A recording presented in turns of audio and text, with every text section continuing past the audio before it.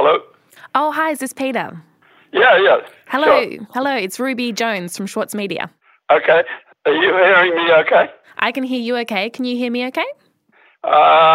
Pretty well. These are pretty crap phones.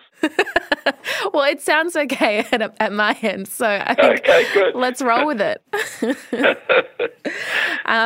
Peter, I was just wondering if you can tell me a bit about yourself and describe what you do for work.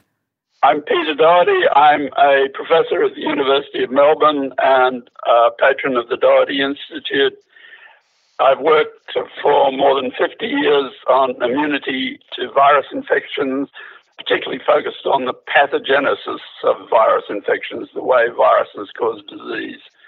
And now I find myself in the middle of COVID-19 and suddenly I'm relevant. From Schwartz Media, I'm Ruby Jones. This is 7am.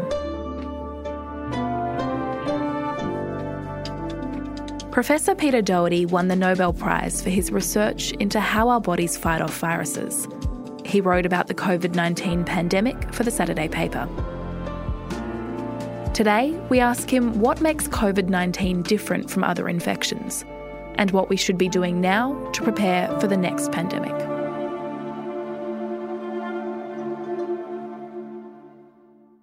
Peter, you've been researching and writing about infection and immunity for many decades.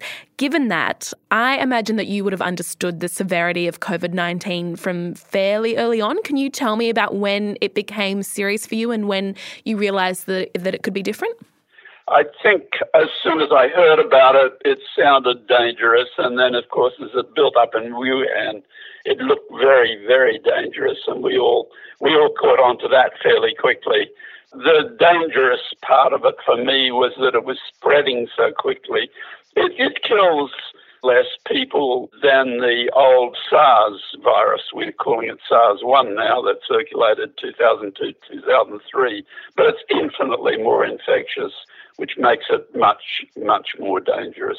So talk to me about that. How does COVID-19 compare to other viral infections like SARS and MERS? These three viruses are all what are called beta coronaviruses. We are pretty certain they all come originally from bats that then transmit to some other animal. With SARS-1, it was a little animal called a civet cat. That animal was being sold in live animal markets in southern China, and it jumped into humans. SARS-1 killed about 10%, I think, of the people it infected. Then, a few years later, 2012, we suddenly encountered MERS, Middle Eastern Respiratory Syndrome. It's an equivalent disease. Again, it's a virus we think went from bats to camels and then camels to people. It has about a 34% mortality, so it's a really dangerous one. Then we think COVID-19 is caused by what we call the SARS coronavirus 2, SARS-CoV-2, and that we think went from bats maybe to pangolins in a live animal market in Wuhan and then to people. And it's killing, well, initially the death rates reported were 2.5% from Wuhan. More recently, since they've analysed background infections, there's a lot of asymptomatic or very mild infections with this virus. It's down to 1.4% for their series. And there are also reports of different mortality rates for COVID-19 in different countries. Why is that? And just how deadly is COVID-19? Yes, the issue with mortality rates is it's related to how many people you're diagnosing as positive. So what we're testing for is the presence of infectious virus.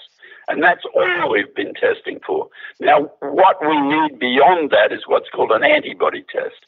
So once people are antibody positive, then we can tell whether they've had the infection. And we need to use that test because a large number of people have very mild infection or even inapparent infection. They may not know they've had anything at all. So we need to screen large numbers of people for the presence of antibodies. Now, why that's important is we need to know how many people have been infected if we're to have a clear statement of mortality rates. So in Spain and Italy, I have the impression that they're only really testing people who show up with signs of sickness. So that will give you a very high mortality rate because they will be the ones that can potentially go on to develop disease. So that's why in Wuhan, the initial mortality rate was 2.5%. But as they went ahead and did a lot more testing, and they were testing for virus, not for antibody, they've reduced that to 1.4%. So if you then went ahead and you tested all those people for antibody, you might find it's much lower than that again. Mm-hmm. And Peter, what does COVID-19 do to the body that makes it so dangerous? Well, basically, it grows initially in the upper respiratory tract, then it gets down into the lung. Now, if it stays in the upper respiratory tract, we're fine. You might just experience symptoms of a cold, you may have headaches and that sort of stuff, but you won't be too bad. Now, the problem is when it gets deep in the lung, firstly, the virus is doing some damage because it can kill cells, but it's also the host response that's trying to get rid of it that brings in all sorts of rather toxic molecules which can cause blood vessels to leak, we get edema and we get inflammation. And what happens then is that the tiny bronchioles in the lung where red blood cells bring carbon dioxide and exchange that for oxygen get clogged. And if we can't get enough oxygen, it's very simple, we die. So that's why people who do get clinically ill, if they're sick enough, will be taken into hospital. Many of those will be handled in wards where they're simply given more oxygen or given a bit of help in breathing and stuff. But if you actually have to be intubated, you have to have a tube put down your trachea, then you're probably in pretty bad shape.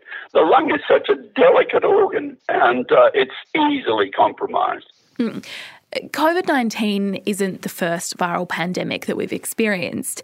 Back in 2009, 37,000 Australians contracted swine flu and 190 of them died. What's the difference between the way that swine flu spread and what we're experiencing now? Well, swine flu was a classic pandemic influenza A virus. And in this case, two different pig strains somehow got together and we got a new virus out which was extremely infectious for humans. This went around the world very, very quickly. We were all terrified initially because we thought this might be a repeat of the terrible 1918-19 flu pandemic, which killed 50 to 100 million people. The H1N1 swine flu virus wasn't terribly severe. In fact, it was no more severe than what we call the normal seasonal influenzas. And the reason it wasn't so severe is that people who were around in 1977 seem to have been infected with a somewhat similar virus, which gave them cross-protection. So older people didn't die from the H1N1 swine flu. They're normally the people who are most susceptible. We did get a number of very severe clinical cases and deaths in fit young adults, including heavily pregnant women. It also was rather bad in Indigenous societies, but that's always true of these viruses. So some people were actually immune to swine flu. Is there any immunity to COVID-19? No, we had no pre-existing immunity to COVID-19. It's what we call a virgin soil pandemic. We'll be back in a moment. The City of London in Andrew O'Hagan's latest novel is crumbling. But don't mistake this for pessimism. Instead, the author insists it's a necessary process for a better future. Change doesn't just happen because it's time for a change. Change has to be forced. We live in the end not in countries that are settled places, they're just imagined communities. I'm Michael Williams, and on this week's Read This, I sit down with Andrew O'Hagan to discuss his latest, Caledonian Road. Listen wherever you get your podcasts. As a 7am listener, you value the story behind the headlines. That's why you should read Post, a free daily newsletter bringing you the top 5 news stories of the day, summarising each of their key points with links to full articles from a range of sources. Get the news you need to your inbox every weekday morning with Post. Sign up at thesaturdaypaper.com.au/newsletters. Peter, we're talking about the ways in which COVID-19 is different to pandemics that we've seen before.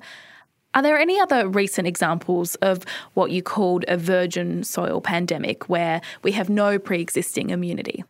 The latest example of that we're all familiar with is Zika virus when it got into South America. It had been circulating around in the Pacific for some considerable time, and most of us had heard nothing about it. But then we heard a lot about it because it was causing fetal abnormality. But we hear nothing about it now, and that's because in South America, they presumably developed herd immunity to this virus. They never used a vaccine. It's just a lot of people must have been infected. Most of them were infected without any severe consequence, of course. Can you explain the concept of herd immunity to me and why it doesn't rely on a vaccine? Yes, it's pretty simple, really. The more people get infected and recover, the more people are immune. Once they've recovered and they're no longer pushing out virus, the less virus there is around the place. So at a certain point, depending on the transmissibility of the virus, you achieve what's called herd immunity when the new cases will suddenly drop dramatically because there's not that many people to infect anymore and there's many less people to transmit.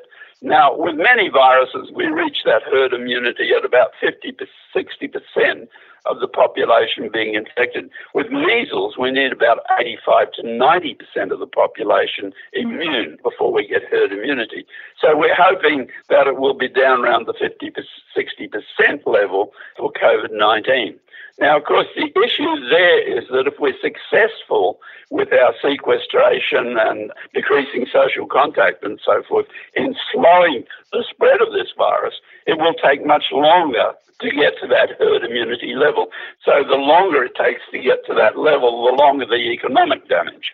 So what's being suggested at the moment, it's coming out of Britain, but I've been suggesting it here, is they put it rather nicely that we should have immunity passports, that people who have been infected, probably not going to get infected again, should be given a passport saying that's the case, and then they could return to work.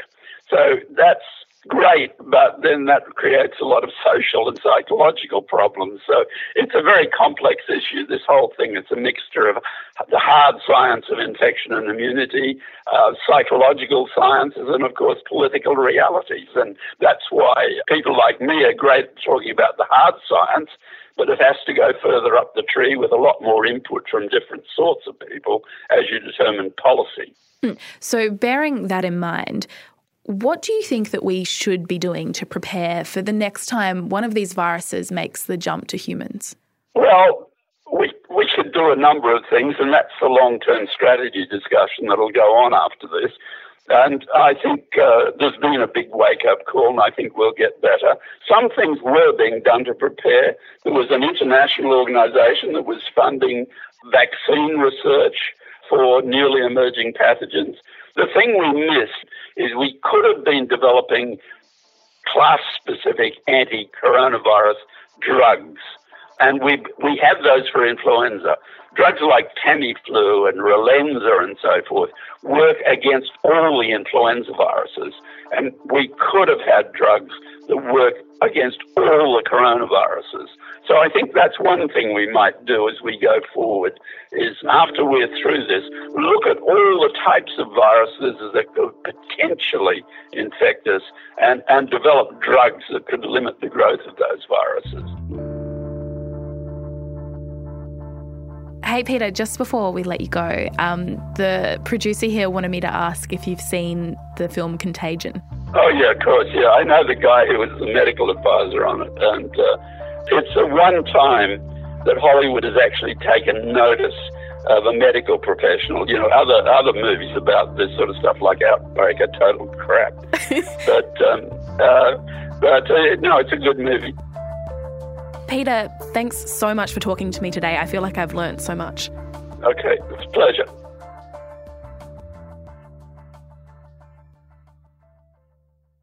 This year, the Saturday paper celebrates 10 years as Australia's leading independent newspaper.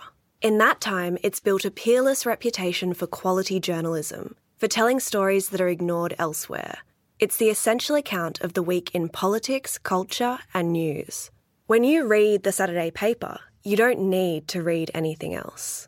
Subscribe today from just $2.10 per week. Visit thesaturdaypaper.com.au/subscribe.